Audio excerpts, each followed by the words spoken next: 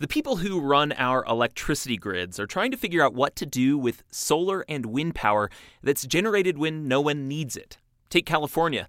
There's enough solar there now to serve more than 3 million homes, but during the day, especially in the spring, demand is low and generation is high. So that clean power has to be sent elsewhere. Right now, it's going across state lines to Arizona. For Inside Energy, Will Stone of KJZZ in Phoenix reports.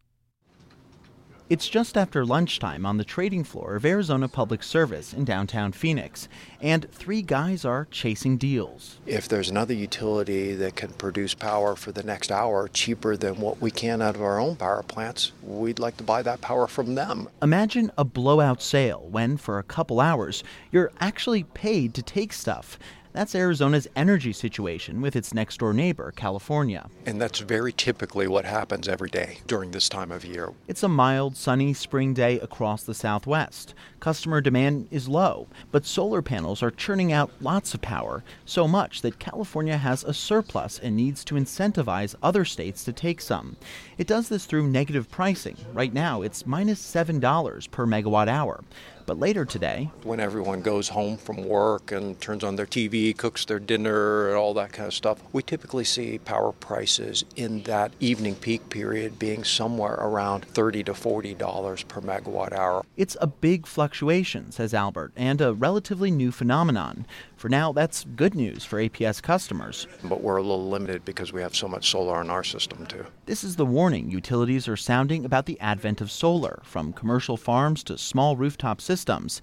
It's an intermittent resource and doesn't always match demand. A lot of people think of this as a problem. That's Jim Bach with the nonprofit Vote Solar. We think of this as actually a real indication of how far solar has come in terms of price and availability. Bach calls this negative pricing growing pains of an industry that's in many ways still stuck in the last century. We see this as new technologies and renewable clean resources that have become very, very cost effective being put onto a grid that was designed under a very different structure. Traditionally, utilities owned every step of the process, from generation to distribution. Nowadays, solar power floods the grid, even when demand is low. And Bach says utilities need to adapt. That means scrapping old power plants that aren't flexible and can't be backed down.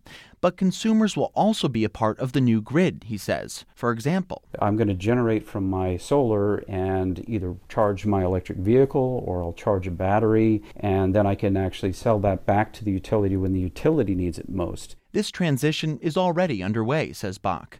Mark Rothleader is with the California Independent System Operator, which manages the state's excess energy. Speaking like only a grid operator would, he says the situation is manageable for now. As we increase our renewable output, we do expect that the oversupply condition will increase in frequency and potentially in magnitude. Rothleader explains paying Arizona to take power is often more cost-effective than shutting down large-scale solar farms, but it's not sustainable. And that's why we're looking at things like energy imbalance market or regional opportunities to exchange and share this energy when it's mutually beneficial for other parts of the system. And Arizona is joining that new energy imbalance market later this year. It's a sophisticated system that allows utilities across the West to balance demand in short intervals. That'll help deal with the oversupply and could eventually save APS from $7 to $18 million annually. Back on the trading floor, Brad Albert says better integrating renewables is critical because At stake is the reliability of the grid. A grid that most people, whether you produce your own energy or not, still need to be reliable. For Inside Energy, I'm Will Stone in Phoenix. For photos, video, data, and more from the Inside Energy team, you can find us at insideenergy.org.